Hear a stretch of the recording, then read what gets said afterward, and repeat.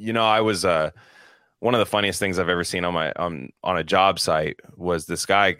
My company has a truck that has like the number, and it's like bright orange. Apply now, it says on there, and a lot of people are like, they'll be like, hey, so you guys, like, that's still the thing, you guys are hiring? I'm like, yeah. And this guy, he didn't look. We have some seedy people at my company, so it's not it's not out of the realm to hire somebody with like missing teeth and just things like it just happens at my company. So it's no big deal.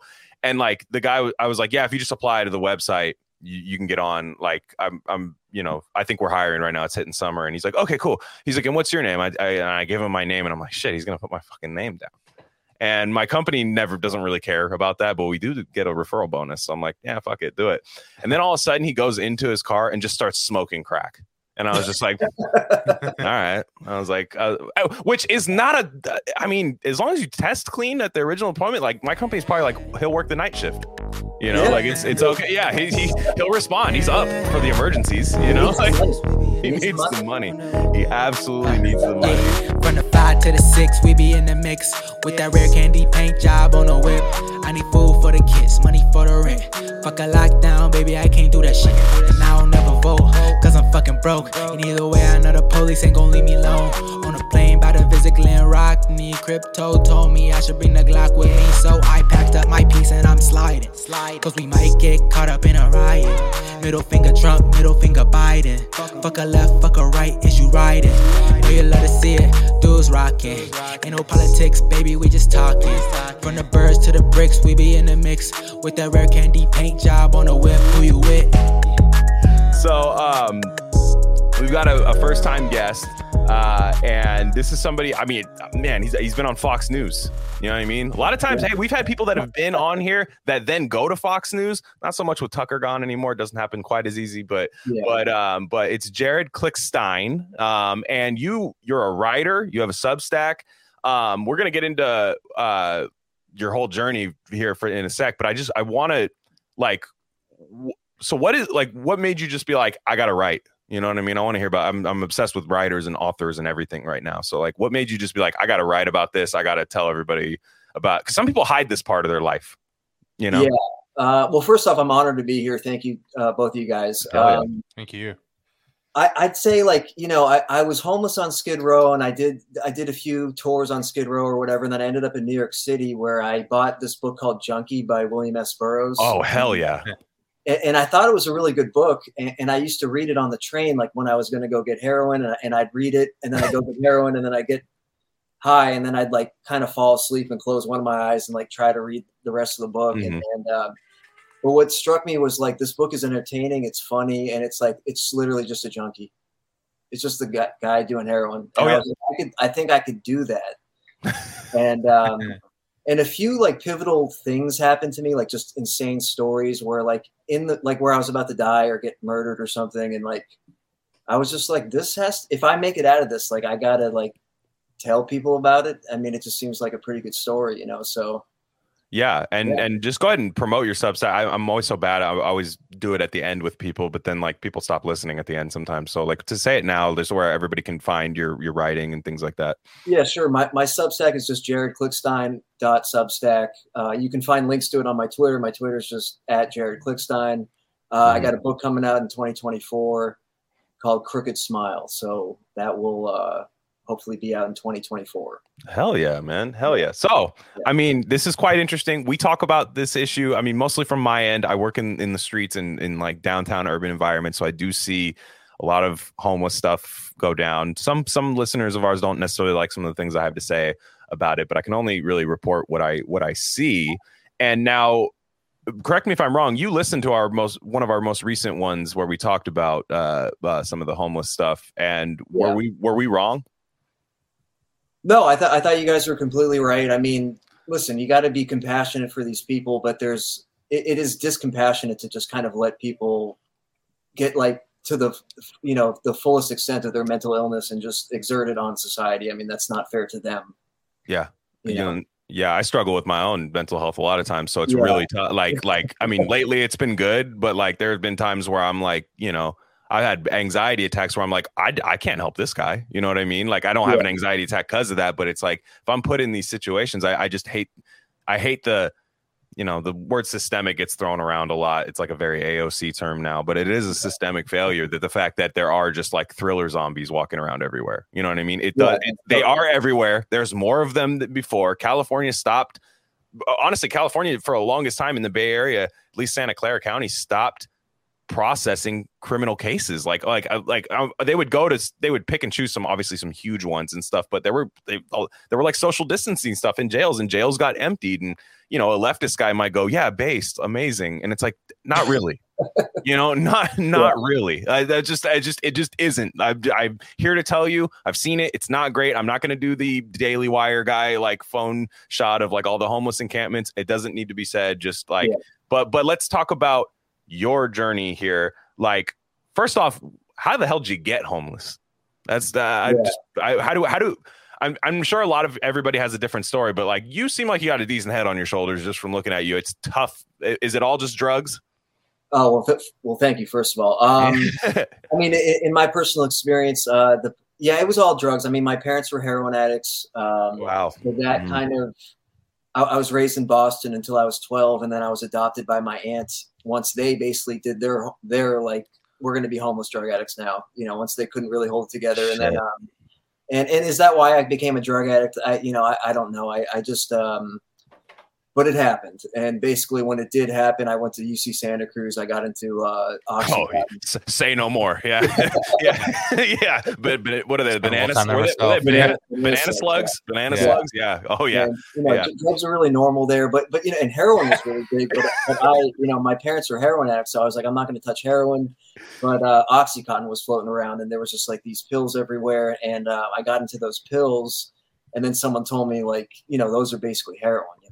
And I was like, already addicted. So I obviously I transferred to heroin, and basically, because my parents are heroin addicts, my extended family didn't have a high tolerance for heroin addiction. Right. And in my senior year, I dropped out, and I have an uncle in Los Angeles, and he was like, I'll give you one shot. I'll get you into rehab. You got health insurance. You fuck up one time, I'm never talking to you again. And that's a very harsh way to go about it, but he just my whole family went through the ringer with my parents for a decade of trying to enable them, and they just were fucking up. So he gave me that one shot. I went to rehab in Los Angeles. I got kicked out pretty immediately because I just kept getting high. And I didn't really know Los Angeles, but someone was like, well, when you're homeless in Los Angeles, you go downtown, you go to Skid Row, and it was Occupy LA. So I went down to Occupy LA, which was like Skid Row, and I looked like an Occupy LA person. So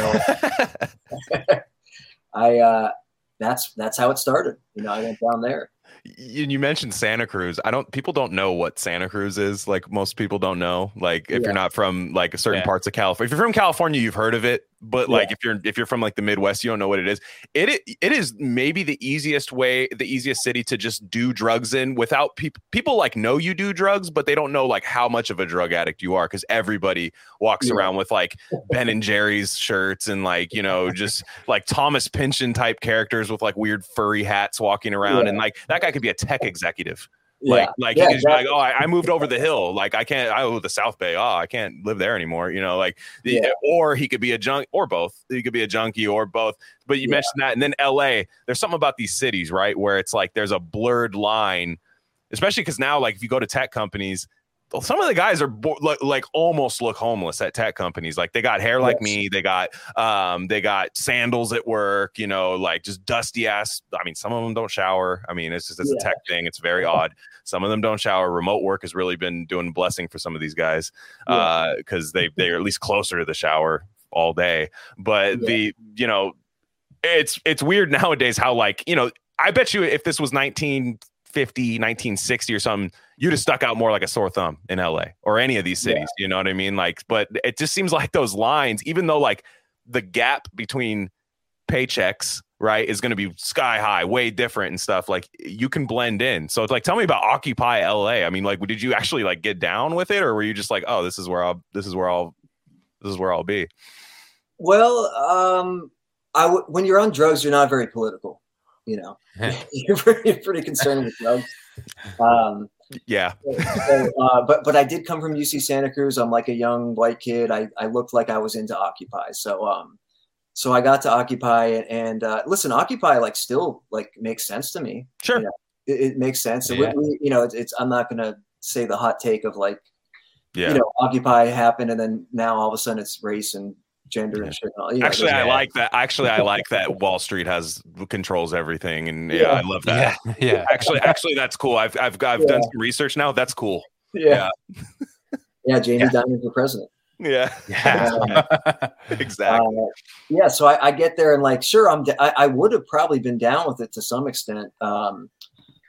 But I was like heavily addicted to heroin and methamphetamine and basically got there. And, you know, it was a bunch of like people during the day would go to Occupy and be protesters and camp out. And then at night they'd like go to their studio apartments that their parents paid for. And, you know, and then there was like the leftovers, you know, and I was a leftover.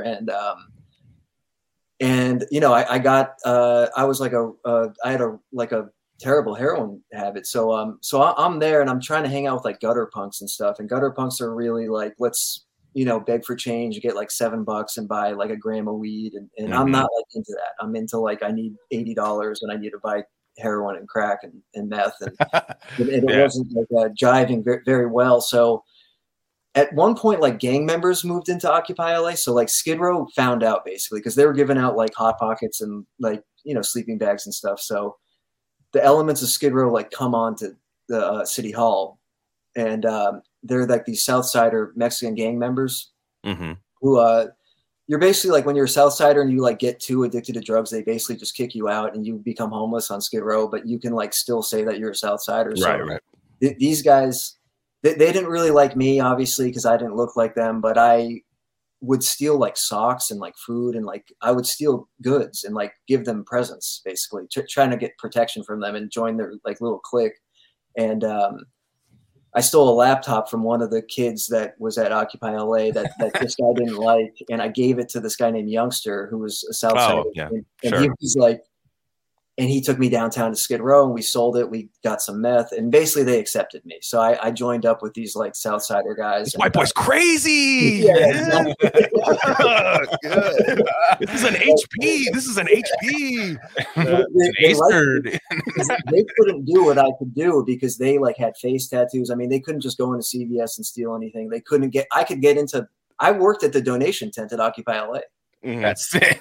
You know? They couldn't do that. I'm picturing like the scene from Training Day, right? Where like the guy's like, you got to smoke crack to be down with this. You're just like, cool, sounds good. You know what I mean? Like, just smokes the whole day. Hey, whoa, chill, save some. Yeah, Jesus. Yeah, just like, I just pictured like that. Yeah, that is funny. Like it is funny how California works like that. Like it's like it just feels like Grand Theft Auto San Andreas. Like what? Like just walking around open world, like just navigating through it. So please go on because you're only in LA at this point. I know you've made your way up to my neck of the woods, right back up there to the Bay Area. Yeah, I get back up there. Yeah, and it's very different up there. But you know, so in LA, like you know, Occupy gets bulldozed and like everyone goes back to their studio apartments and all that. And me and like Youngster and Chinola and Shadow and Boxer are like, you know, left with nothing. So they come from Skid Row, so they kind of taught me how to do Skid Row. So we migrate to Skid Row. We set up camp, and Skid Row was different back then. There was no meth. It was really just crack and heroin. And this was 2011. I think meth impedes crack sales. So there was some kind of powers that be that were like trying to keep meth off of Skid Row back then. But we still, you know, obviously, you know, the nevertheless, we persisted. The Mexicans were the people to go to for the meth. So, and I did like meth at the time. So I kind of, you know, stuck with them. But Skid Row back then, if you were on like the main drag at Skid Row, you couldn't leave your tent set up after like 6 a.m. The police would drive around and you had to like carry your tent around. And that changes homelessness. I mean, that completely changes the game. So we had like a whole crew. And if you left your shit set up, there was always someone within the group of 5 tents that was like watching over everyone's stuff. And then during the day we'd have to carry our tents around. So it was just a lot harder back then, you know? Insane. Now you mentioned the differences between like just fluctuating. I think a lot of people who aren't into like addiction and stuff or like don't know addicts or just are lucky enough to not have their lives wrecked by drugs, like they don't realize like, yeah, you might have your like preferred drug, but it seems like everybody when they seem to always just get to meth at the end of it. Like meth seems to be that like what is it about meth? Like truly, like what is meth like that attracts every like kind of down on their last legs kind of drug addict? Like what is that? Like well, meth is an adventure. I mean, meth is it's incredibly cheap. It's an adventure. It's and you're also not really homeless when you're on meth. You're just awake for a week, you know. So like if you're, you know, you just feel less homeless because you're just like, I'm on. I got shit to do. I'm walking. Because you're not sleeping. Sleeping is when you're really reminded. That makes sense. Yeah. So it's an incredibly useful tool when you're homeless because it cuts down your sleep. I mean, I would usually stay up 72 hours sleep, 20 hours. Wow. So like you're just homeless less, sort of. And heroin addiction is incredibly boring. I mean, heroin is a boring. You've seen heroin acts like you just get sleepy and you just, you know. So meth is like just brings it up a level, and it's very good for doing crime. You get very excited about committing crimes. So it's fuel to commit crimes, basically. Dude, there was a guy at my work who's like, he was a drug addict, like pretty much for like 20 straight years, and like just hardcore drug addict. And he was like telling me about like the glory days of like 80s meth. He was like, 88. Well, I mean, apparently every drug was at its peak in the 80s, but like he was like 80s meth, man, just one hit and you're up for like a whole weekend, man. And I was just like, I'm like, you know, he's like, he wants me to like chime in. I'm like, you know, that doesn't sound very good, you know. But then he's just like, he's like, just started really getting, you know, this new stuff that the kids got. It's just not hitting anymore. And I'm just like, it's just like it's crazy. But you're right, because now the delusions, right? You'll see like a person and they might have like schizophrenia, they might have drug-induced schizophrenia in the street, but like a lot of times I feel like a lot of the delusions and like the yelling is just not sleeping.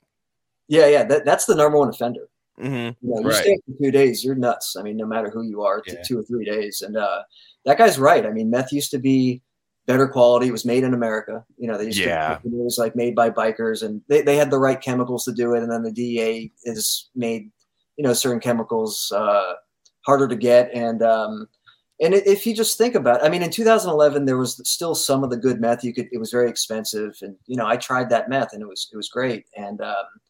And you could do it and you could get high and you didn't go crazy until like the second or third day. Yeah. But as I noticed later in my like using days, you take a hit, you're just nuts. Yeah. You know, by 2015, 2016. So, and you see it, like, remember when we were kids, like there just wasn't this number of people screaming in the street. You know? No, I lived in a city with 1 million people population, and you like in your side of town, there were like 3 homeless people, and like you knew them. Like you were like that guy, like everybody, you weren't really like that scared of him. Actually, it was kind of a novelty a little bit. Like you're like, we had a guy named Dreadlock Jimmy. Like there was just a guy, like, and it was just Dreadlock Jimmy, and like he was just kind of like a legend, you know, just kind of like a. You got to do that in the Theo Von voice. We had a guy. Yeah, exactly. Dreadlock Jimmy, man. Yeah, exactly. And he would just shop in cart. He was like definitely down on his luck, but he was just kind of, you know, did his own thing. But now it's like, you know, and when did you like? Well, no, we don't want to disrupt the timeline here, but like. You see just it like exponentially, just like more and more people, and like young people too, and some people you'll see and you'll be like, oh, that guy's like 45, and you're like, no, that guy's like 20. You know what I mean? Like, because meth is, if you see what it does to people's faces, like the sores that people get, and what somebody explained it to me, and maybe I don't know if you've had to go through this or anything, but I'm sure you've known somebody that has. But it's like they'll see like meth makes you so like twacked out and paranoid that like you'll get like say like a pimple, right? And you'll just scratch that into like you're like, well, I got to get rid of that. Whatever that is, that has to just get off my face. And then they scratch it, and then they just create like a sieve, you know what I mean, on their face, like a huge wound. So when you see people with like meth sores, it's like, again, that's not meth giving you meth sores. That's you freaking out over some small thing on your face and scratching it off, essentially. Yeah, totally. I mean, and also you're just incredibly dirty from being homeless and doing meth and stuff. But yeah, you get a pimple, and it's like, and you see with meth, it's like you obsess. Like you'll get into the zone for 6 hours, and you'll get tools, and you know, you see people with mirrors and tools, homeless people picking at their face, and like it just turns into a incredible. I mean, MRSA and staff is. Oh yeah, I've had staff 40 times, 50 times. Dude. Staff is big time out there. And so you're right. It's like, is it it's like, is it the drug or is it really like the behavior on the drug? That's super dangerous. Meth is not that dangerous physically. Right. Like you don't hear about meth overdoses. I mean, do you? Like, I don't hear about like overdoses on meth. I hear about it with fentanyl, which I want to talk about later. Sure. But like, I don't know. Do people actually like overdose on it? Like, you can overamp. I mean, I've heard of overamping where you basically just kind of freeze for a few hours because you just overamped. But meth is dangerous because like you'll like kill someone. Like, you'll just go nuts, or you'll get into a dangerous situation. Every situation every time I've almost died, it wasn't from meth. It was like from some stupid like hotel room I got into because I was on meth. Yeah, I mean, basically, you just don't have morals at that point. I would think like it's just there's no like right from wrong kind of like the basic human stuff. Like I know people. One guy that Sai knows him. I'll tell you off there, but like this guy we went to high school with, like. I used to work at a cannabis club when it was during like the Wild West days, like medical card, like weird Dr. Jacoby guys giving you prescriptions and stuff, like just the weird, the early days of it. And we'd give out compassion grams in the morning. That's when all the homeless people would come in because they give you like a free gram of weed, like just no questions asked. You just come in, like you had to have a medical card, but they would have one, and you'd give them, just like this horrible, disgusting joint, like just something it was like damn near rose stems and just with thorns in it and shit, like it was horrible. But they would, it would be the gram that they would get. But one guy, I came in and it was like my old friend from high school, and it was like really sobering. I was just like, this is really scary because again, this guy looked like he had aged 10 years in 2 years at least, and he was not even close to the same person. And it's like, people change after high school, right? You might, spend a year at college and blah, blah, blah. I'm a different guy. Like, no, this was like, I had to look at his card to see his name, look at his face and be like, oh shit, that's you. Yeah. And it was a different person. Like, this isn't, that's what when people like go through like a drug phase, it's like, dude, you have to chill out. Cause like that, especially meth in particular, is going to make you a completely different person. Yeah. There's no drug that like meth in terms of turning you into someone that will do evil things. I mean, you will hurt the people that you love. You will, rob your family, and you'll just, you'll steal things from people and help them look for it. Dude, that's it. Dude. I mean, that is the worst shit. Like I've seen it happen before. And like my friend didn't get it. I was like, dude, that guy stole it from you. Like, you know what I mean? Like that guy, who do you think did, like the guy who knows where you keep everything and smokes crystal meth? Yeah. And you're wondering where you're wondering like, no. And it's like, it's sad because it was a guy's roommate. You know what I mean? It's like, this was just like a classic, like Bay Area, like I'm renting a room somewhere. And it's like, he didn't know. I mean, he knew, but it's like, it's not that easy to just pick up and move all the time. And like, for a while, his shit just started getting missing. We're going missing one by one, and it's sad. It's like people that have, I put it this way. I'm so scared of stealing things. Like I don't know what it is. Like I've definitely done drugs and done all these things. Like stealing has always been something I've just had this like insane conscience with. Give me a month on meth, I will steal anything. Straight up. Like I just know that I will, because you just all of it's like a rebirth kind of thing. It seems like for people, like it's like a rapid decay, but it's like just a completely different like zombie. I mean, it is a zombie thing. It's God. Well, yeah, you like completely lose all moral code, and for some reason you just want to steal, and it makes you good at stealing because it gets rid of your moral code. I mean, you'll climb into a garage and steal a kid's bicycle. I mean, I would never do that. But on meth, I will do that. 100%. That is always the like schizo homeless thing. Is like when you see them pass by on their bike, like, I'm at construction sites all day. You see a guy go by on like a Hurley, like BMX bike at age 37. You're like, okay, whatever, go off.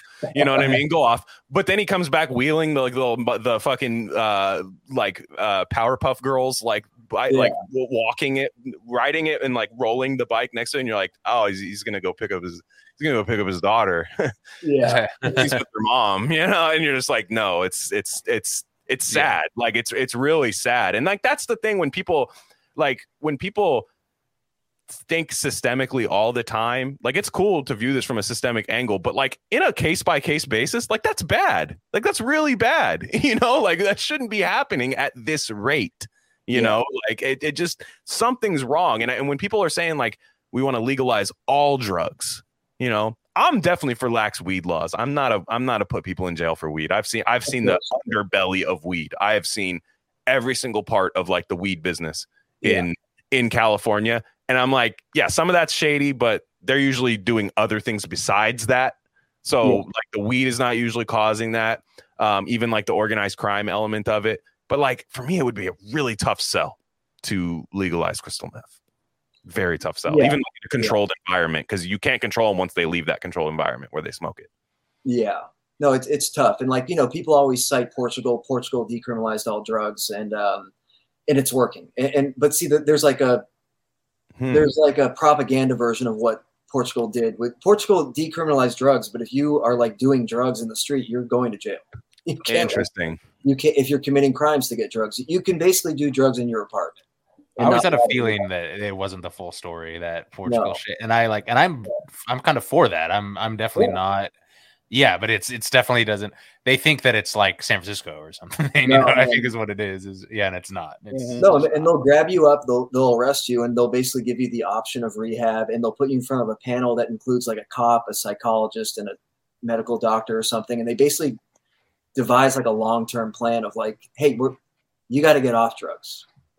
You know, but it's not technically illegal. We're not going to give you a felony for it. But like, no, they have a good system over there. And but you know, like radical harm reductionists and far leftists often cite Portugal as like, yeah, just decriminalize. It's like what Portland did, and it's like it's not what Portland did.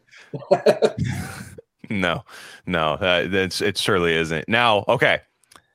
So you're in LA. I want to keep that. You're not Joe Dirt, but I want to do this Joe Dirt style, right? You know what I mean? Like just kind of like you're in LA. Yeah. I'm figuring out what point do you go up to the Bay Area? It's colder up here. Because being homeless in LA, like people are always like, oh, it's lax laws. I'm like, it's also easier to sleep outside in California. Yeah. No, you're right. But why come up to San Francisco and Oakland? It's cold as hell up there. Well, this is what happened. So I do like 6-7 months on Skid Row, and I'm having a ball, and I'm like, I got my BMX bike, I got my big, I'm like, I'm doing it. Like I'm doing it. I'm living on Skid Row, and I'm kind of enjoying myself. I'm like, 22 years old. And I come up on a car of like a drunk kid that went partying at like downtown LA or something. He just kind of pulled off on the wrong street. He's drunk and he's passed out.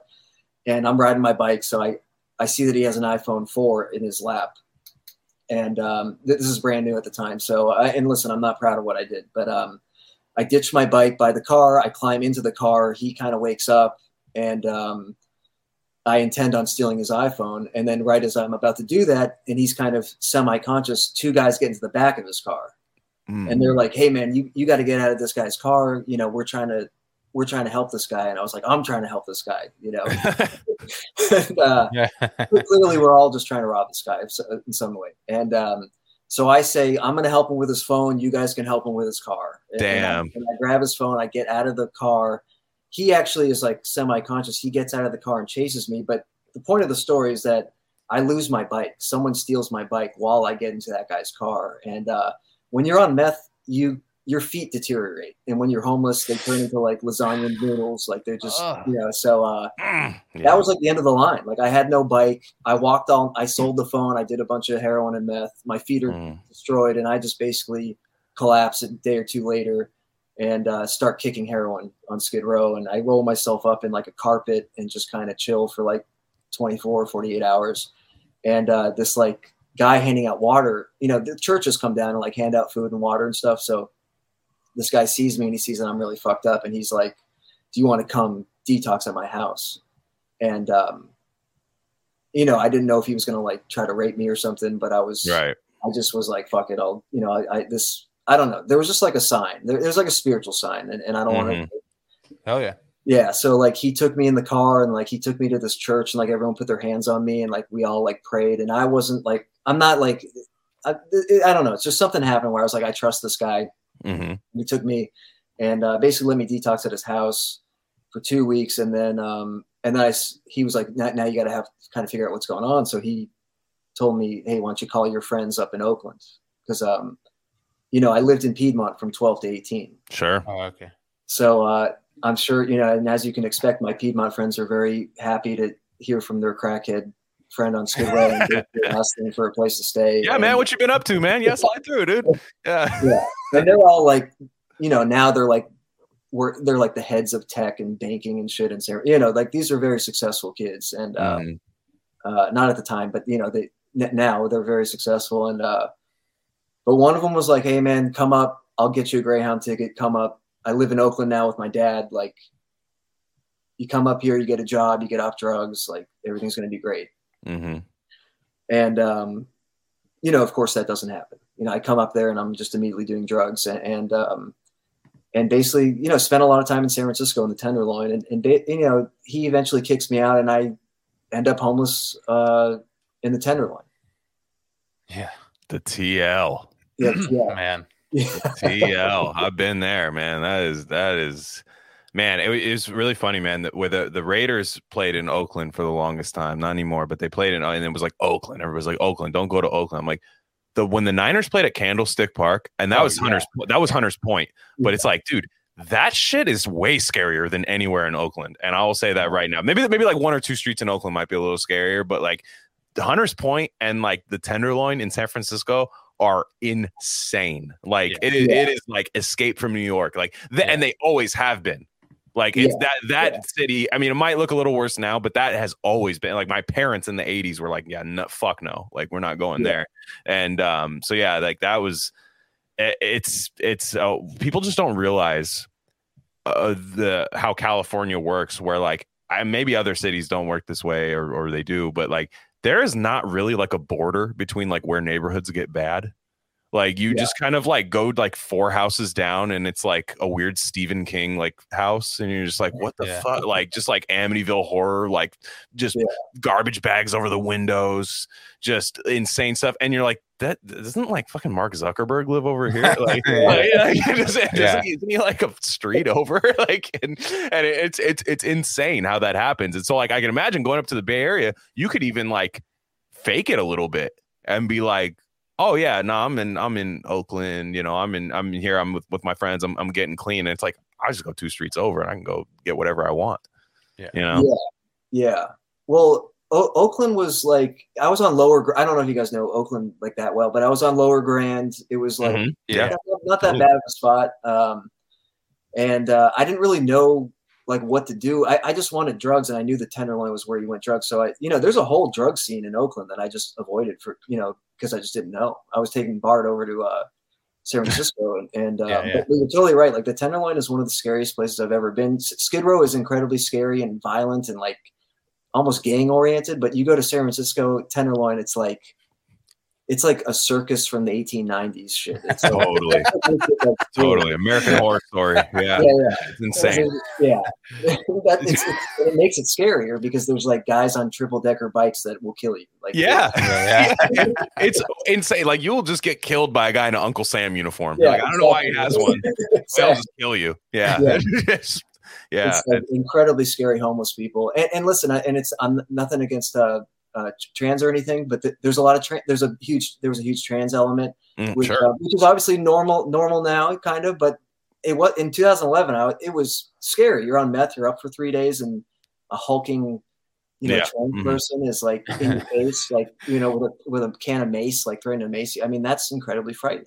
Yeah, no, it's. I mean, I hate how I actually know what that is. Like, I mean, kind of like, or at least I got a lot of that in Santa Cruz for that was like Santa Cruz is like that. It's like circus homeless people.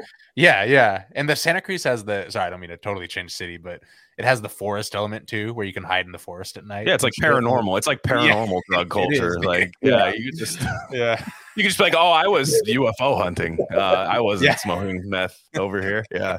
And there's like people that legitimately live in the woods.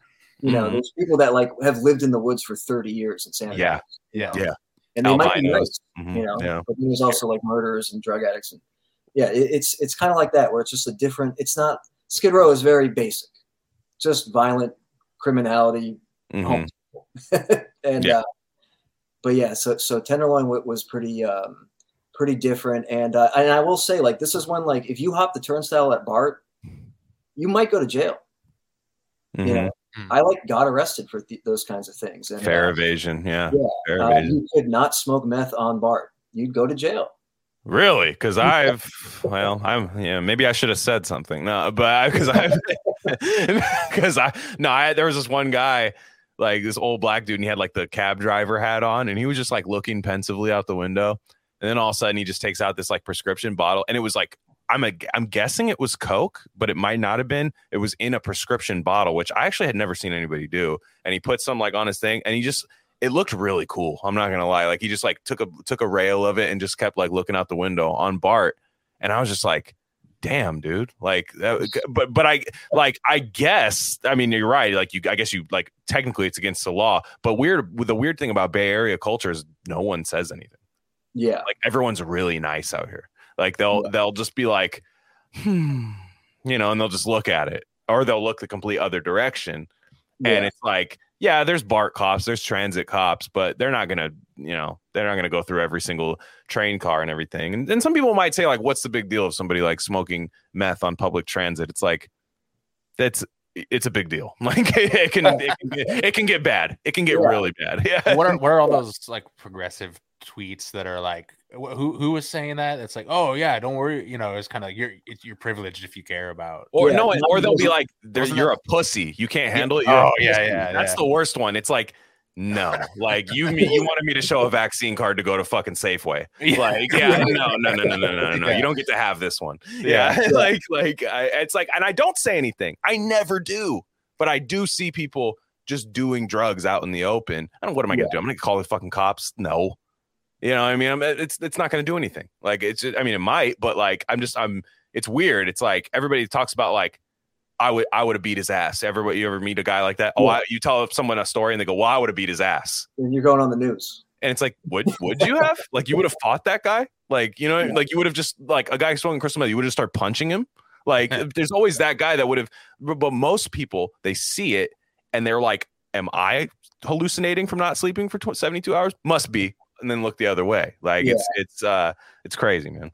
Yeah. Well, BART has always had that element of like, hey, this is kind of, there's people smoking weed on the not on the train sometimes. And that's Bay Area, for anybody who doesn't know. Bay Area Rapid Transit. It's like a big train, like a light rail train that just like goes through all of the entire Bay Area. So just in case people don't know what that is. Yeah. It had like an element of like people smoke weed while they're waiting for the train, and there's maybe take a hit of weed on the train or something. This was 10 years ago, but I went to San Francisco like in October for a wedding, and I flew in and I got on BART, and within 10 minutes, a homeless guy started beating an old Asian lady with a hairbrush.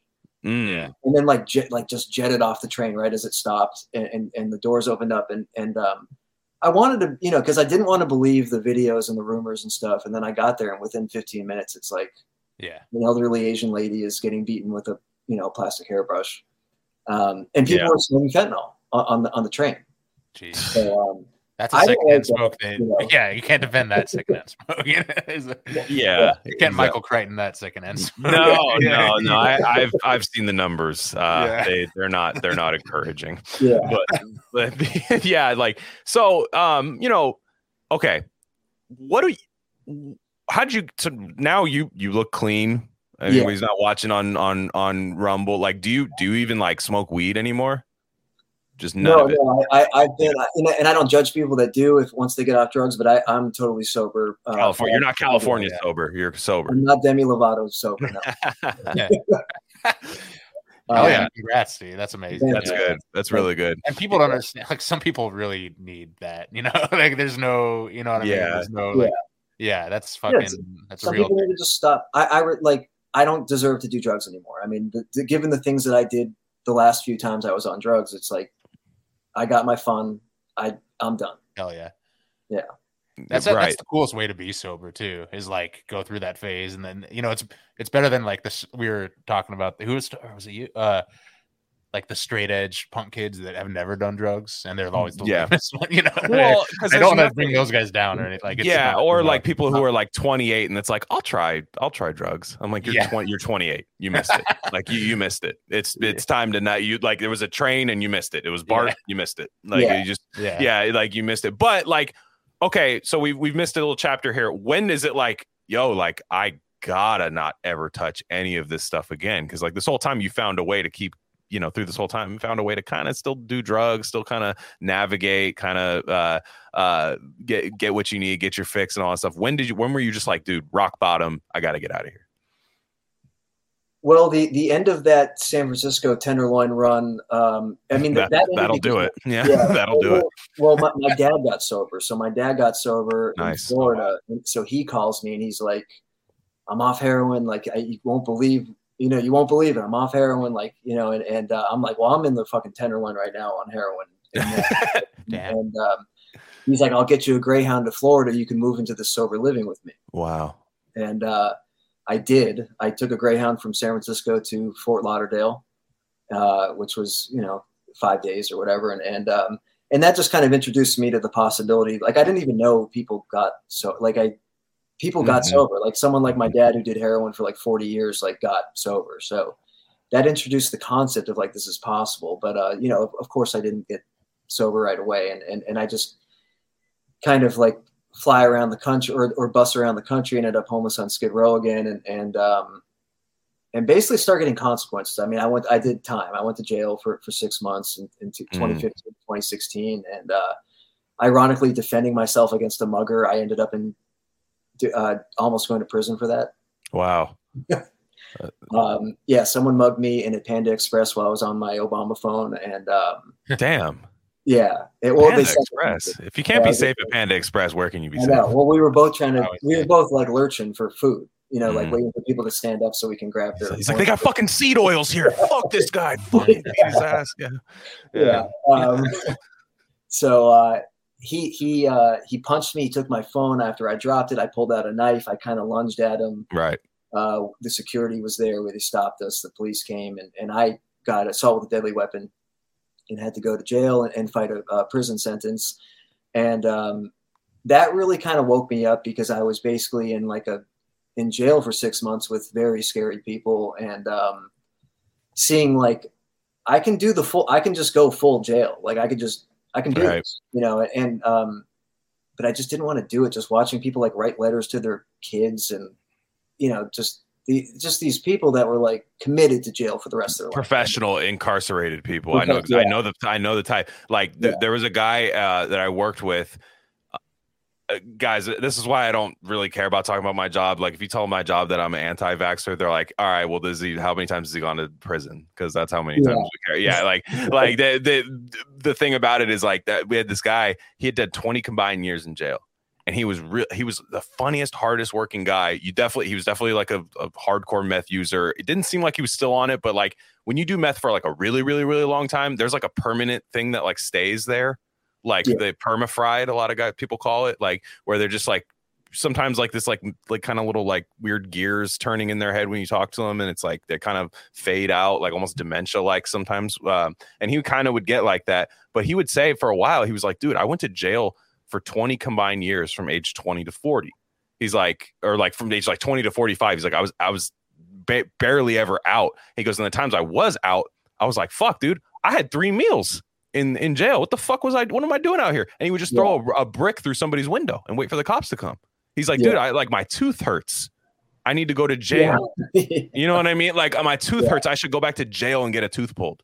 Just things like this. And I don't use that as like this, we treat prisoners too well. It's like, no, like it's the reality of how people who have been incarcerated their whole lives, like, yeah, they most of the time they'll own up and be like, yeah, I did dirt. Like I'm bad as fuck. So it's not I'm not trying to moralize what they've done or anything, but like there's people that are just professionally in jail. Like it's just lifers. Like it's just Shawshank Redemption. One of the most powerful scenes of that movie is where the guy gets out of jail after like years and years and years and works at a supermarket and then just hangs himself. And he's just like, fuck this. Like, I don't want to do this. Like I was in jail. Like I wanted to get out of that horrible prison, but also that's also all I knew. And I mean, thank God you didn't have to be there for that long, because like I've seen some people that just like can't adjust, Yeah. It's scary. It's scary. No, totally. Yeah. I mean, like my shot caller kind of sat me down and he was like, listen, I get out, I see my family for 5 days.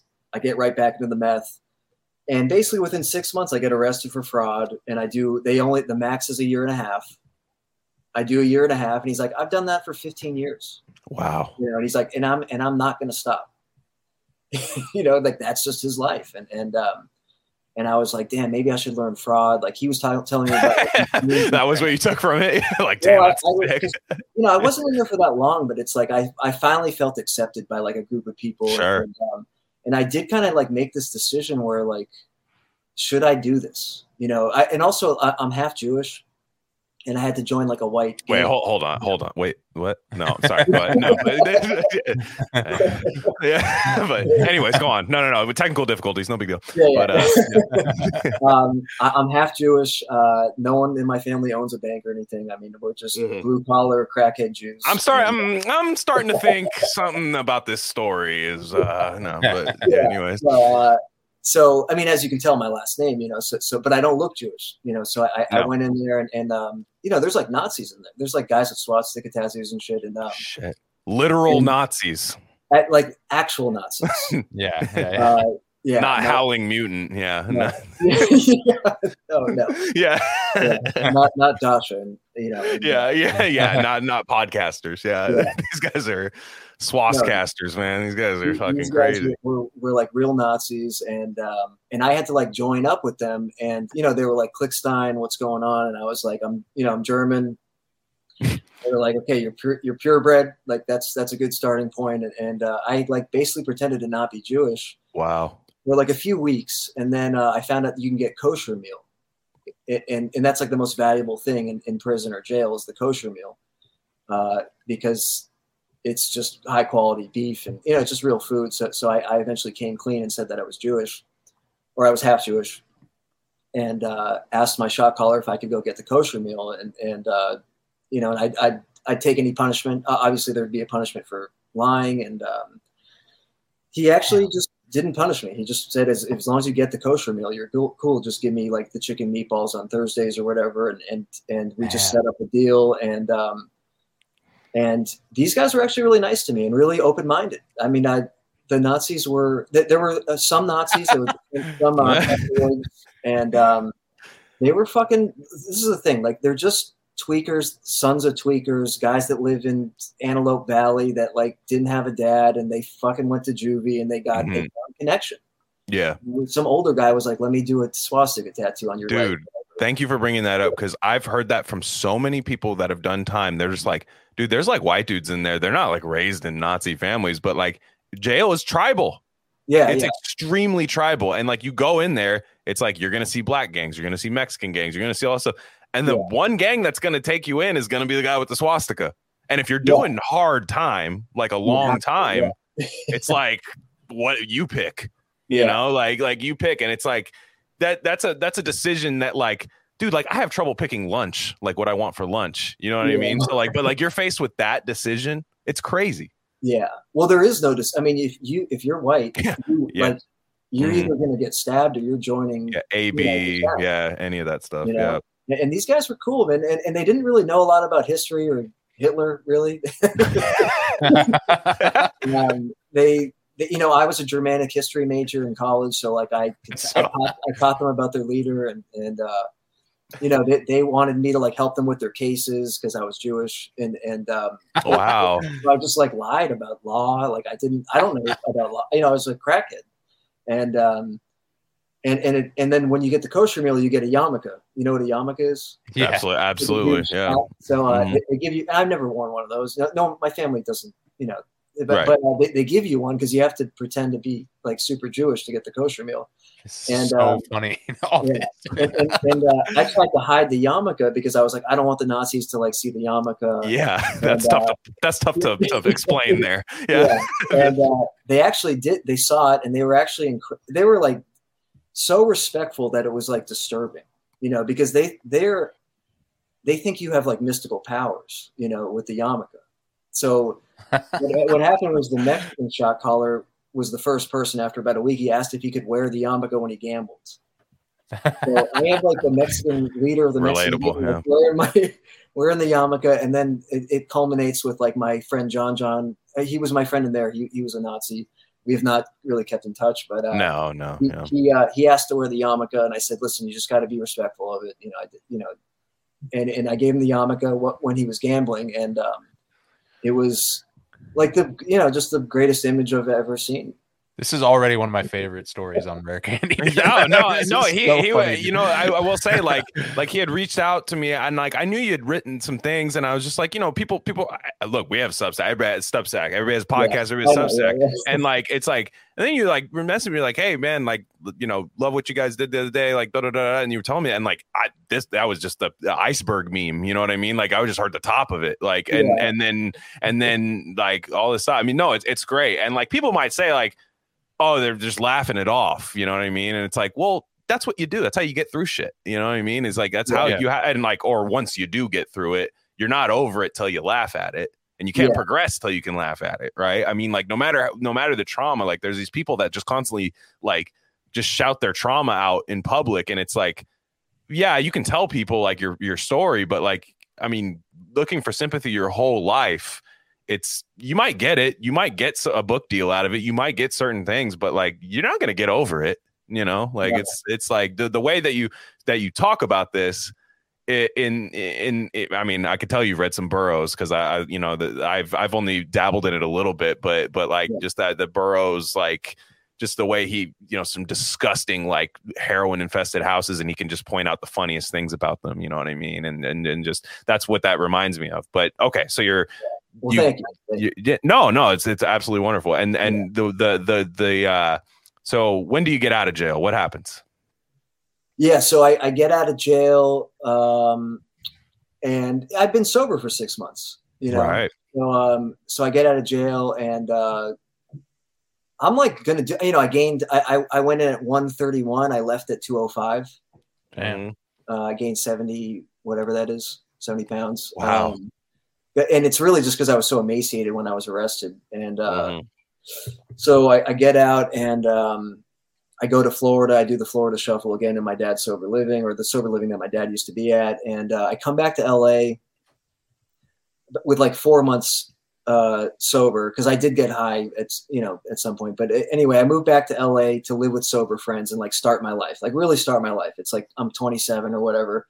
And I hit up an old friend that I used to live on Skid Row with that now is like working for the cartel, and he had like an apartment, and he was like, come hang out with me. So I get high for one night. I black out. I use all the top three: crack, meth, and heroin. Ooh. And I black out for about 8 hours. I wake up in the morning. I'm in a bathtub in Chinatown in like an elderly Asian couple's apartment that I've broken into. And, wow. And I'm in their bathtub, and it's like filled with bloody, murky water. And I was actually missing part of my face. So this is like what happened. I mean, this is what made me realize, like, I don't know how to get high anymore. I lost part of my face. And do you know how that happened? Well, I must have had some kind of brawl. I had some brawl with somebody. I got sliced or something. I break in or climb into something to like wash up. And I get in the bathtub. This is all in a blackout. I don't know what happened, but this is kind of like the detective work. And I actually gnawed away a good portion of it. Ouch. Yeah. And, I don't think I come off as like a cannibalistic psycho or anything, but this is drugs. I mean, this is what meth, this is me on meth. On the big three, on the trifecta. Yeah. On the, So, fortunately, I go live with my sober friends, and I arrive. Well, first I go try to kill myself on Skid Row. I have $40. I inject $40 worth of heroin. I overdose. I get Narcan. Someone Narcans me. Wow. In the hospital, and I end up at a hospital with a plastic surgery training program, and they offer to do my surgeries for free. And over the course of 7 months, I get 3 surgeries. They reconstruct my mouth and my face, and I go to like a rehab. I do good. I got a girlfriend. I got a job. I relapse one more time. This is 2018. I do the same thing, the trifecta. Blackout immediately, wake up 8 hours later. I'm missing my toe. Which one? I'm missing the big toe on my right foot. Ooh, the big toe. I'm actually not missing the toe. Now I'm missing the toe, but I was missing the bone in my toe. So in a blackout, I removed the bone of my big toe. And this is the meth. This new meth just makes you go fucking crazy. And wow. I went to the hospital. They chopped my toe off. And basically been sober ever since. Man, if only we could have had a herbal remedy for your toe. No, I'm kidding. But no, to save it. But well, okay. So you relapse. The relapse thing, I think, is key here. Yeah. I don't have the most addictive personality. So like I have like a real sense of guilt when I'm like, if I even like, you know, if I feel like I've had too much beer, I'm like, oh God, I'm like, I don't like being drunk. Like I like drinking beer, but I hate the feeling of being drunk. So and I feel like that guilt kind of stops me a little bit from a lot of things. But for like, you've seen all these horrible things happen in your life, but what just, if you can describe like I'm gonna do a bunch of heroin. Like I don't give a fuck how long I've been sober. Like I'm just gonna do it. Like what does that feel like? What kind of urge is that? Like do you even like register it, or does it just happen? Well, you know, it's usually there's inklings of thoughts, you know, for a week or something, and you know, it's you hate yourself. You know, you're like, I'm a loser. I'm 28 years old. I live in a sober living. I make, you know, $9 an hour. My family won't talk to me. There's no hope. You know, there's no hope. I don't really have any friends. All my friends have left. And you just start thinking, I'm going to do $10 worth of heroin. You know, I'm going to smoke $10 worth of heroin. And then you know, and the last time when I did the toe thing, I had a car. Like I'm driving my car down to Skid Row, and as I'm driving there, I'm like, you know, you're not going to have this car in like 2 weeks. Like you're going to lose your car. You're going to trade drugs, or you're going to manifesting, like almost manifesting a relapse. So then to the point where you might as well just do it. Yeah. Interesting. Yeah. And then you know, you get down there, and you know, I've cried. I've like cried on the way to a relapse. You know, there's just no like combating that. I mean, heroin feels so good, and it works so good at making you forget who you are when you hate yourself. It's to numb the sad. So it's basically, I'm sad. How do I know this tried and true method to get rid of that sad feeling, and I don't even care. Cause like you know, you had even said, like you said, tried to kill yourself. Were you literal in that? Well, when I woke up with my face like that, I was like, it's over. You know, I see. I did try to kill myself, and was successful in like a flea market bathroom off of Skid Row, but someone found me, and I'm grateful that that person found me. Interesting. Okay. But, so you know, heroin's a fast forward button. It's just like, I don't like the way I feel. I'm pressing fast forward for 12 hours. Yeah. You know, it's gosh, crazy. Yeah. So okay. So then you've relapsed, you know, a bunch of times and stuff. And then you finally, you know, and during this whole time, did your dad stay clean and everything, or did he have his struggle relapsing too? He stayed clean for about 6 years, and then he started drinking, and he's like, it like worked for a few years, and then he like actually at the age of like 67 did some fentanyl, and he overdosed, and while he snorted it. He didn't know what fentanyl was. He was a heroin addict, you know. Right. Yeah. So he snorted a line of fentanyl at like age 67, and knew that he was about to overdose once it hit him. So he crashed into the car in front of him on purpose, because he knew an ambulance would come, or like the cops would come. Interesting. Yeah. So it was like a strategy, and it worked. And he is currently in a retirement home. I go see him all the time. And he is not drinking or using drugs. Man, good for him. I mean, I mean, for how long he was using, I mean, you know, that obviously that's sad and like just horrible, but like, to be honest, like he knew how to almost save his own life from just years of like being in close calls. It seems like it's crazy, like, to think. So then, so now you're now sober, right? Like you're now sober. How long's it been? It will be 5 years on August 10th. Oh man, that's beautiful. So you did you like avoid the like scary little sneaky little fentanyl, like where it snuck into like everything? Like, did you avoid that era? Because now I'm like, I couldn't look, man. Like there've been times where I'm like, man, fucking some Molly, like that shit would be fun right now. But like that scares the hell out of me, because I could just get one bad one. You know, like did you avoid that era? That doesn't seem like that. That seems like a more recent thing where like all drugs could have fentanyl in them now. Yeah, I basically avoided it, although it did hit the East Coast first. And when I was in Florida at one point, I did get high for about 2 weeks, and I was, you know, shooting fentanyl, and I didn't really know what it was. I thought it was heroin, and we would just be doing it, because that was like before people even knew what fentanyl really was. And they just called it heroin, but it was like, it's a different kind of high. It's like you throw up, you're like fucked up, you can't drive, like you're just totally out of it. And I did overdose in Florida too, in a guy's car, and he fortunately drove me to the hospital and dragged me out of his car. and they revived me. Man, so, you've had some guardian angels, man. Yeah, I ran into that guy and I thanked him. I ran into him like years later when I was sober. I went to visit my dad in Florida and I fucking just ran into that guy on the street. And he was sober too. Yeah, he was sober too. Crazy. Yeah. So the fentanyl, like, cause like now, you'll hear like kids, like young kids. And I do envy, I do like feel for people cause it like killed partying. Like, man, like, I don't think these young people party. Like, I don't see it. I just don't see it. I don't see like parties happening. Like, and I'm I'm all for people having like a fun time when they go to college, fun time, in their early 20s and stuff. Like, eventually you have a few reminders, hopefully not bad, that like, all right, now it's time to move to another phase of life. But like, I don't even know if a lot of kids get that anymore. Cause like, for a while I'm always a skeptic in terms of the new panic, right? Whenever somebody especially ever since COVID, like it's always been like, oh wow, fentanyl. Yeah, I'm sure that's real. It's real. I know somebody, one of Sai and I, one of our good friends in high school, when his brother passed away from a fentanyl. Like he basically, he was not intending to take fentanyl. He was in rehab, took basically was like, all right, I'm gonna go back, I'm gonna relapse on heroin. He got basically, a hot bag of heroin that had fentanyl, and just see you later. Like it was toast. And then I was thinking like, well, that happened. And a lot of these kids, like they have these like testing kits and all these things now, like it's clearly real. And it's just like, I don't know. I mean, I guess I don't know what my question is on that. It's just like, it's scary. It does feel real. Yeah.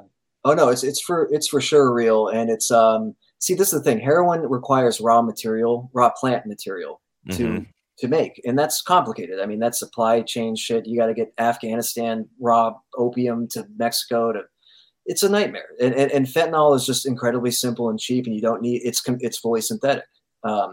So naturally heroin's gone. I mean, you don't have to grow a plant and ship it across the world to make fentanyl. So fentanyl's here.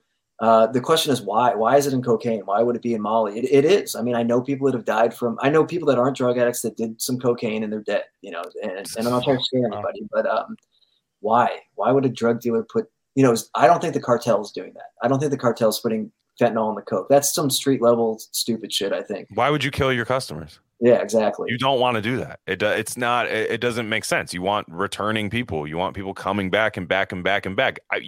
Look, people, baby laxative and coke. There's all types of things to stretch it out for profit. That makes sense to me.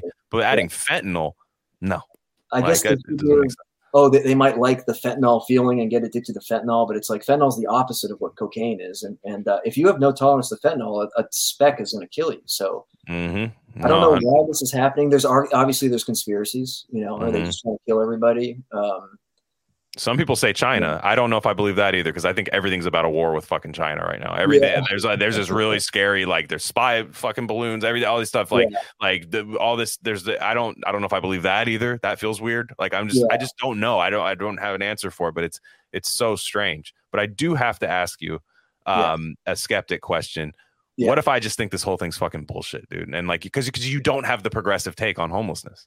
Like you don't, because if I'm a leftist, we do have people that listen to us that are leftist, communist, progressive, anything like that. And they might just be like Peter Thiel, George Soros, he's half Jewish, George Soros, PSYOP, like just like he's just trying to basically like cut social programs and anything. I don't think that you've ever said that you want to do that. And we will, and I want to close later with what you think should be done. But like, what if I just think your story's bullshit? Oh yeah, of course. I mean, listen, I've been on Fox News. I've been on Jesse Waters. Jesse Waters is not the most reputable. Right. And that could be what deters people from you, is that you were even on that. That's how people think nowadays. Right. I had to think hard about going on Jesse Waters. And listen, they've been nothing but nice to me. But you go on Fox News, your reputation for truth, at least, is going to be questioned. And obviously they want something from me. They want to use me, because I happen to agree with them about a couple things, sort of, so yeah, I'm like a whore. I went on Fox News. Hey man, I do it. Yeah. CNN's not going to call me. I'm critical of what Gavin Newsom's doing and what a lot of progressive, I'm Mayor London Breed. I'm critical of Democratic policy on this, and that doesn't mean that I'm pro-Republican policy. I mean, I'm not. pro, hey, they're doing it great in Kansas. I don't know what the fuck they're doing in Kansas. Right. You know, but I don't know. Some of my takes, first of all, I'm against for-profit rehab. You know, that's like a pretty progressive, that's an actual progressive stance. Interesting. Yeah, I didn't even think about that angle of the rehab Yeah. profit Rehab's angle. nasty. First, I went to rehab. I mean, after the toe thing, I went to rehab. I'm in AA. I'll just, say it right now. I'm a 12-step kind of guy. I'm not saying everyone has to do that, but it fucking worked for me. It seems to work though. Yeah. Like it seems to work for a lot of people. Like even some of like the most like some people that I think are just like that. They'll be like, oh, I wouldn't think use that method. They're like, no, it saved me. Like, it seems to work. It seems tried and true. And is it culty? Sure. There's no leader. So it's kind of like, doesn't cost any money, but yeah, Right. Aspects of a cult, but it's like, I'm getting high one time and sawing my fucking toe off. So it's like, I'll join any cult. Right. Hell yeah.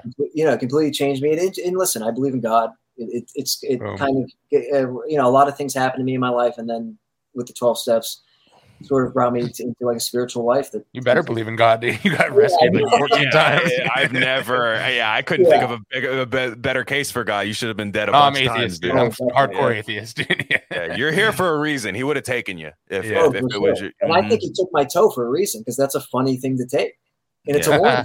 It's like it's like the smallest warning you can get. Like I took because I can take my job, my house, my health, put me on the street, I'll still get high. Like I've made that clear to God. But God takes my one little toe. Wow. And that was a message. Like what's he taking next? Foot? I don't know. Yeah.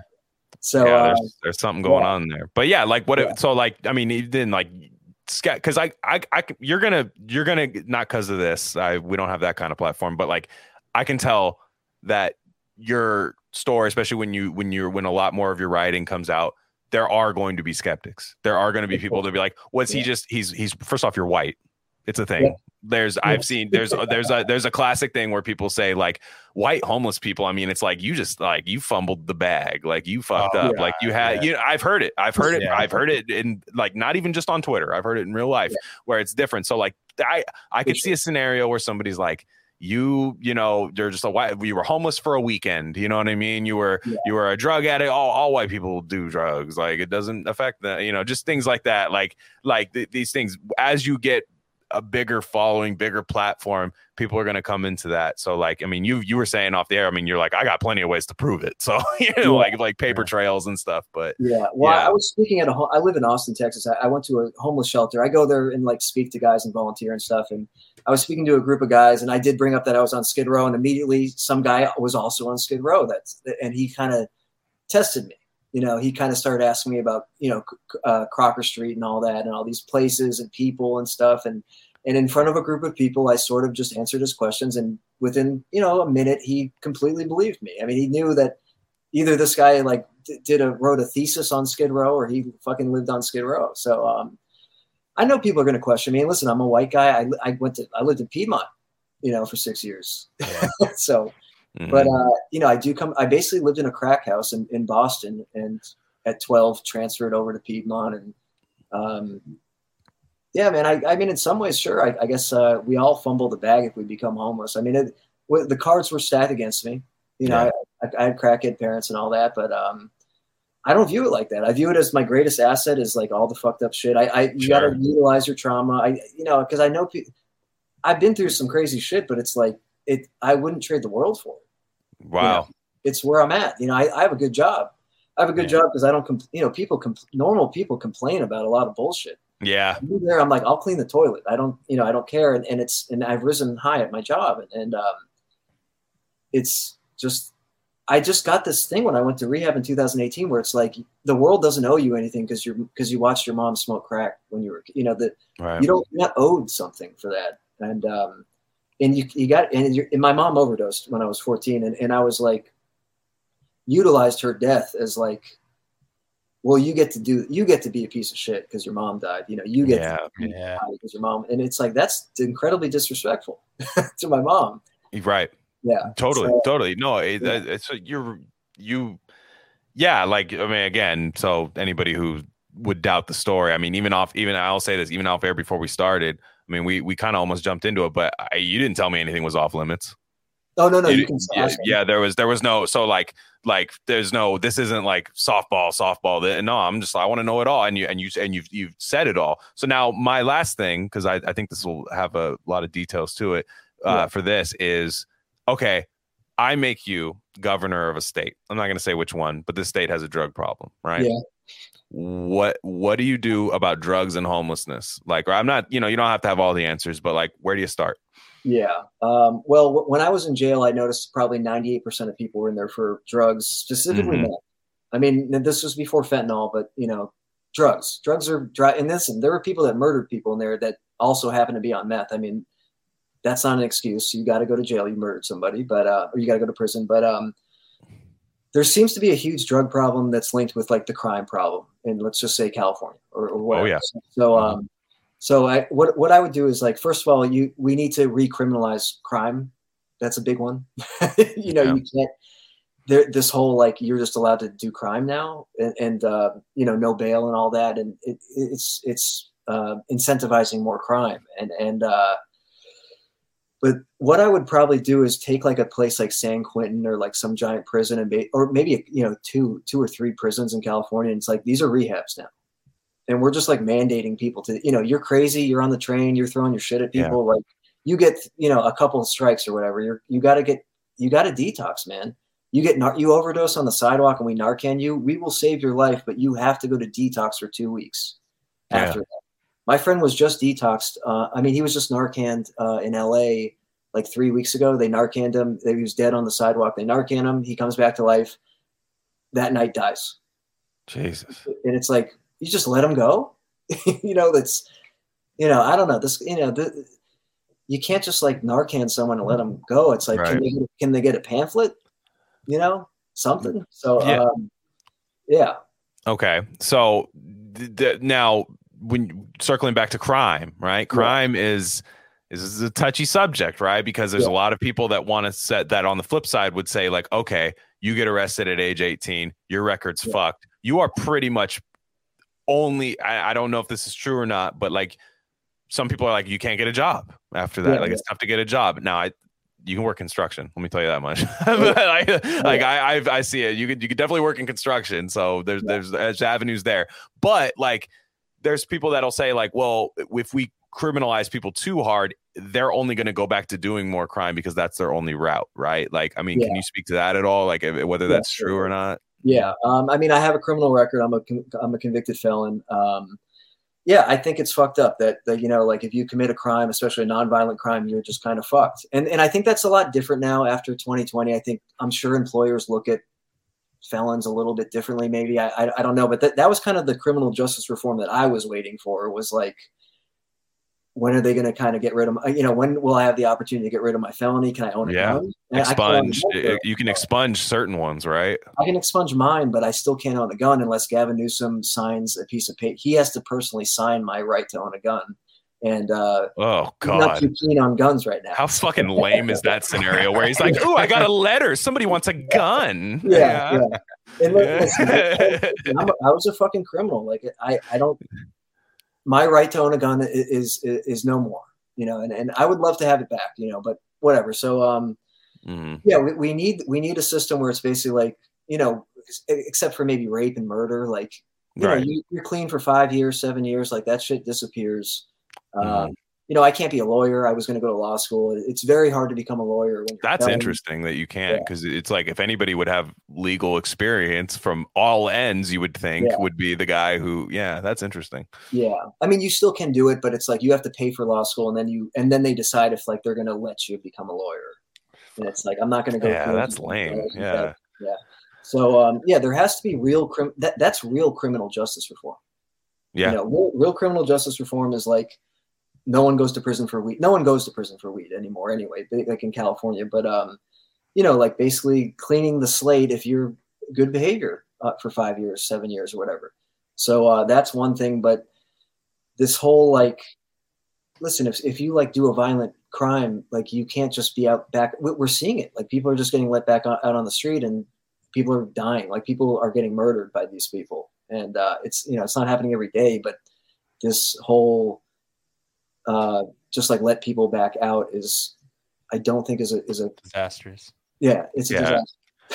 I don't know. It's what we do right now. I mean, I don't want to have hot takes and say it's the worst that we do, but it's pretty fucking bad, dude. It's just you'll see like these mental health, because a lot of this is like, I do agree that like these people need to be treated, like, and that's what somebody said to me after the episode, I think it's called, the dental health homeless one that we did. Like it was very like, one guy was like, okay, so you're gonna run a podcast, anti big pharma podcast, but you're just gonna submit homeless people to like big pharma facilities. And I'm like, well, I don't know. Saya told me he thought of some ways you could use vitamin B and stuff like that to like, I'm down to like experiments, maybe not the word, but like maybe use like alternative treatments for that. I just know that like having these guys with like shit stains over like hospital gowns because the county hospital can't hold them for longer than certain things, and they're at a bus stop just like being violent because it's not them at that point.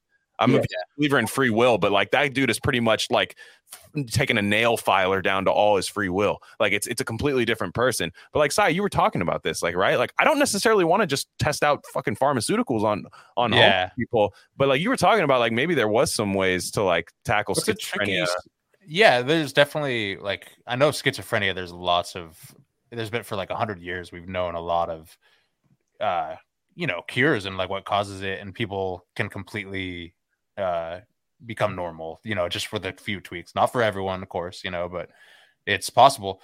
And yeah, it is a tricky situation, because it's like you said, it's like I don't want, like pharma run mental camps. I'm very sensitive to that stuff, but also at the same time, like, this is the streets, like it is open air camps. Is that any better? Why do we get the bill? Why do we foot the bill for it? That's my thing, is like I don't like, okay, is my choice between a homeless guy getting pharmaceutical and then like a woman being raped, like, and those are my thing with like, exactly. I hate that, like, okay, I have to choose between that now, like it's just insane.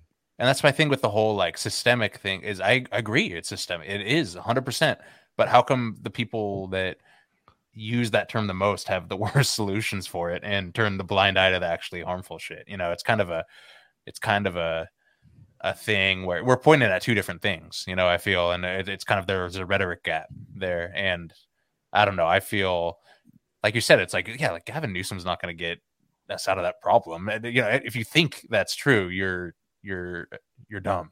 I'm sure he uses them to mine votes, honestly. Like I think he just like, I wouldn't imagine, I wouldn't put that past that, like what that dude does to keep his power and stuff. But like, what Sai, you were saying, like, is it, you were telling me this in a text, you said which B vitamin would you say? There's I forget which specific one it is. I know that there's a B vitamin connection to schizophrenia, and there's a and some people, not everyone, but some people, and I promise I'm not making this isn't my propaganda.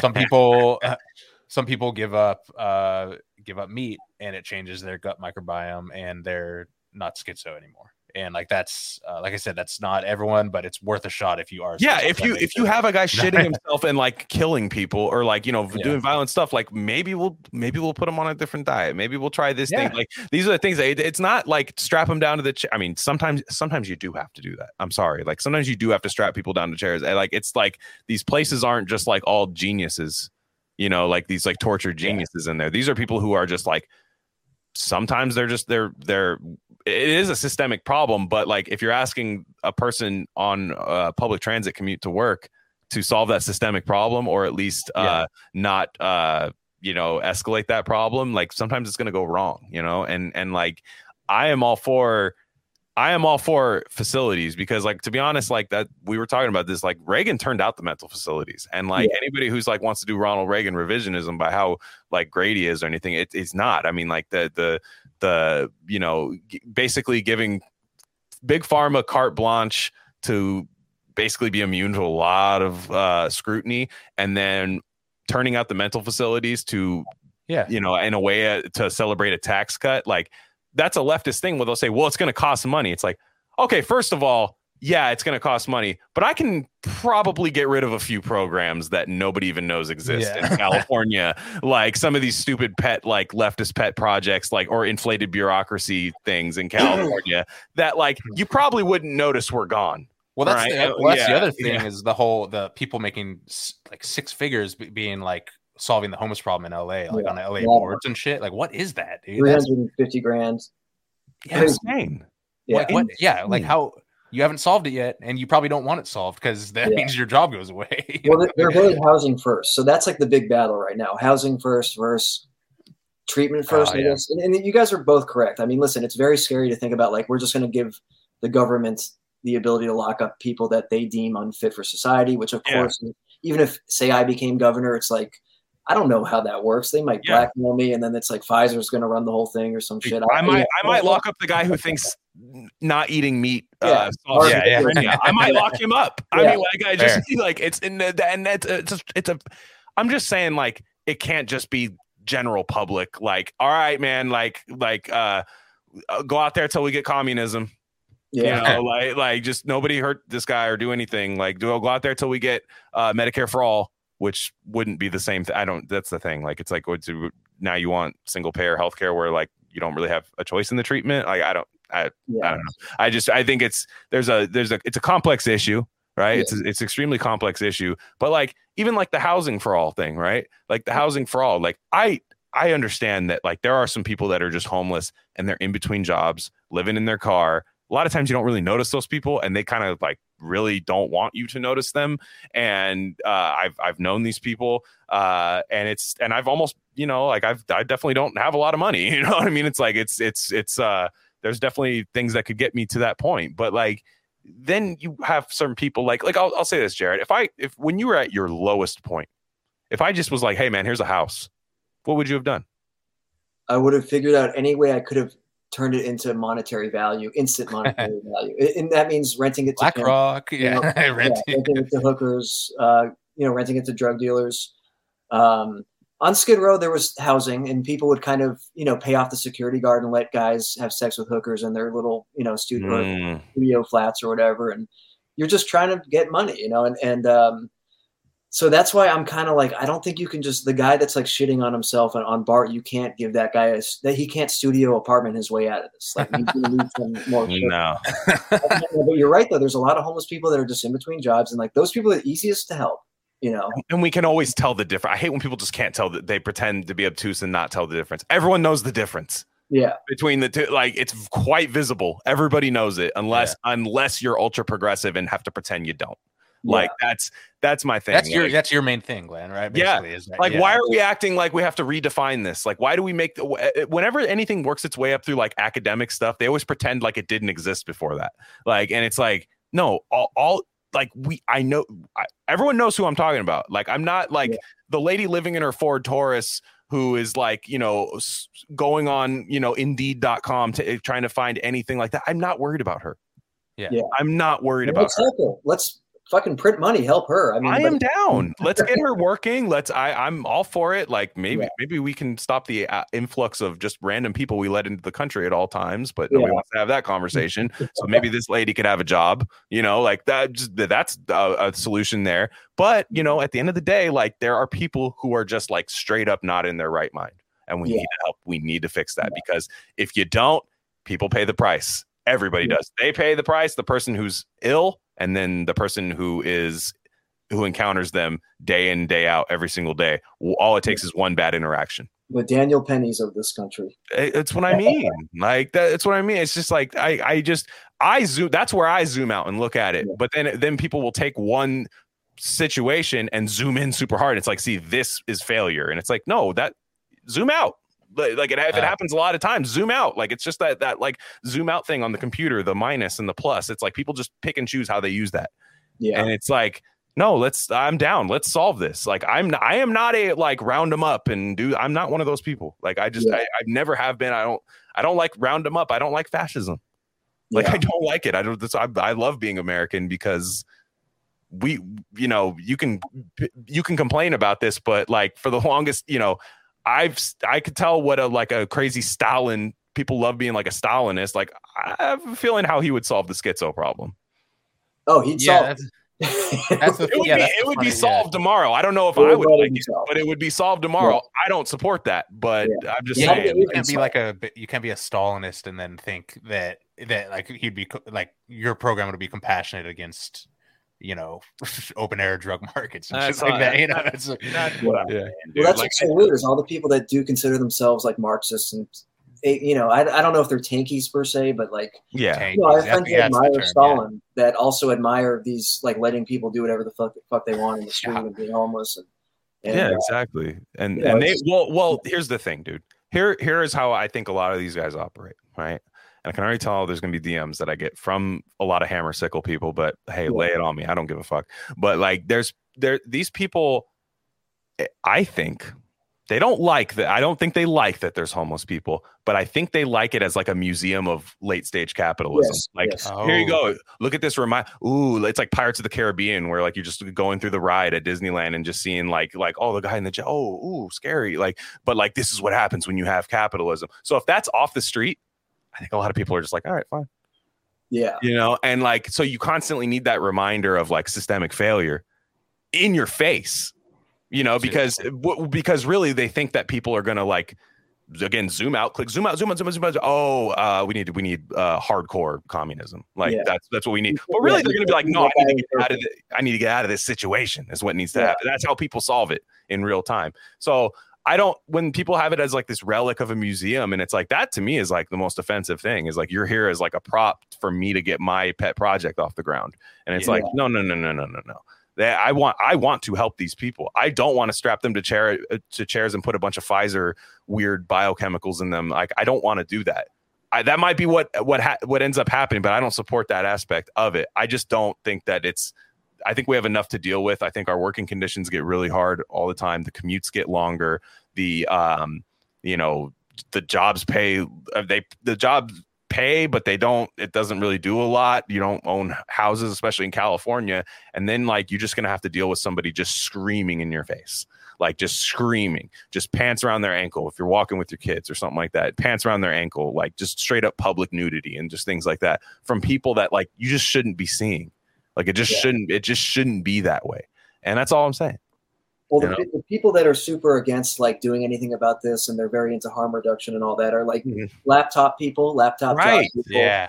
And, they don't live in Antioch and have to drive a Ford F-150 70 miles back and forth to build your fucking city for you every day. Those are the people that have to interact with this kind of shit. Hell. And, I have a friend, I really respect him. I got sober with him. He's a Marxist. We agree on like a couple things, but sure. He's very, he's of the belief that homelessness addiction is a result of homelessness, not the other way around. I believe that homelessness a lot of the times is a result of addiction. I mean, you become addicted and people say, get the fuck out of here. So that's a lot of people, but, he's very into like, this is what capitalism drives addiction. This is, what if we just had like a communist utopia, people wouldn't be driven to use drugs and to try to, mute bad feelings and all that. And that's kind of like a cop out. It's just like, I think it's just one of those things that just satisfies everybody but also nothing we're going to actually implement, but I can always call back to it. I think it's one of those things too, where, because I can understand too, because we've all had those moments where we work like a shitty job and we're like, man, all this is going to my rent and stuff. Yeah. And like, I just kind of want to be, it would be kind of cool to be free and be homeless, and like, but then when you are homeless and have been homeless for a long time, when you get a job and when you get, you cherish that with your life, and you want to. That's why, there is a certain type of ex-homeless people that are just the best workers and the best, the best citizens, because they just, So I always thought that was interesting, but I get it, it's like, I think when you combine that kind of distraught, that kind of, and maybe that is like I don't know what you call that, like a capitalism thing, where you're just like, fuck, this is so dumb, and then you have an addiction on top of that. That's like fuel for the, that's like potent fuel for the, hey man, the issue kind of thing. Absolutely. I'll listen. I don't think capitalism's perfect. No, but it's what we have, and it's what we're probably gonna have for a long time. Like it's just in our lifetime. And I don't like to like just, I like to make incremental progress on things and make like, I'm not a materialist in a sense, like definitely not, but like I like to make little like material changes. I don't wait for like, well, that's just making capitalism look at fine. Yeah. Like, it's not like I am whatever the government is doing, like, as far as like our economic system, I have to try to succeed within that. Yeah. Right. Like, that's what I have to do. Like, it's not a thing where I sit around waiting for, the revolution to happen, because I've seen the way a lot of this stuff happens. They tend to move a lot of, and people say it's not the real left. It's not the real. Okay, well, whatever. It's the largest number of people saying they're the left is the one that's moving pretty much step by step with like all the shit that like Gavin Newsom's saying. It's like just right there. And perhaps say Gavin Newsom doesn't lock the state down hard enough to stop a deadly pandemic or certain things like that. Like, where I'm like, okay, well, here's the thing. Like, I'm not really going to trust your take on homelessness on that. Exactly. I'm just not going to. It's my turn. It's my turn. Yeah. It's like, it's just, I don't know. Yeah. If you shilled for Pfizer for the last 3 years, you don't get a capitalist take. You don't get a take on, if you want people to not be, like you said, not be able to enter Safeway because they didn't get a medical intervention on behalf of Pfizer, you don't get to make capitalist claims anymore, or you just they don't get to be taken seriously. That's my whole thing. That's our whole thing, I feel. Yeah. I think that's great. But he's calling in the National Guard to San Francisco. Yeah. And I think he did that as like a voting, like, hey, look, I'm tough on crime again or whatever. Yeah.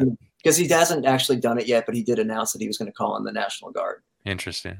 And it's like, what are they going to put them in camps? Like, what's the National Guard going to do? When his protected class, which is tech, you know what I mean? When his protected class actually feels threatened, he's going to come. He comes in with it. He's not like he wants to find a way to, I want the homeless people to be happy. Oh man, let's be ethical. But hey man, when some of these big, I'm from the state. I'm from the part where the tech originated from and everything. When those people want something done, it gets done. When they want a building built, it gets built faster than any other building. When they want, when that's who he serves. You know what I mean? Like it can make our lives tough because he might just kind of like shrug at the homeless thing and just kind of like, and it can view it as like almost like a Christ-like compassion type of thing. He can reframe it as I'm kind of the, FDR, all these people, I help out the plebs and stuff, but he serves tech. That's what Gavin Newsom does. He serves tech, he serves pharma, all that kind of stuff. He's a Getty Oil guy. I mean, that's what he is through and through. You know what I mean? He's got a loose relationship with loosely tied into the Pelosi family. Like he's from the swamp. He's from the swamp. He's from the swamp. So on that note, man, Jared, I really appreciate you coming through. This was amazing. Thank you so much, man. Thank you so much. I had a great time. It's an honor. It's just an honor. No, man, the honor's all ours. And when you whenever you got something new you want to write or put out there, you come to us. We'll do it. Yeah, just come to us and we're ready anytime. Because I mean, you got to put all this stuff in writing. You do. I mean, it's. I mean, talking about it's one thing. It's great. It's fun. It's entertaining. But like this has to be kept in a library somewhere. This has to because it is truly an inspiring story. It's people will say, "Oh, pull yourself up by your bootstraps." Yeah, do it because truly like I love when people say that. They're like, "Oh, bootstraps." Yes. Like no one else. I mean, you've had people literally pull you up, but like you still had to make changes. No one gave me $1, but like I did go to rehab on the state's dime and everything. And, sure. But I had to make the change and fucking get out. It's worth it. No, you had to make the change. You had to choose. You had to choose to not do what you were doing.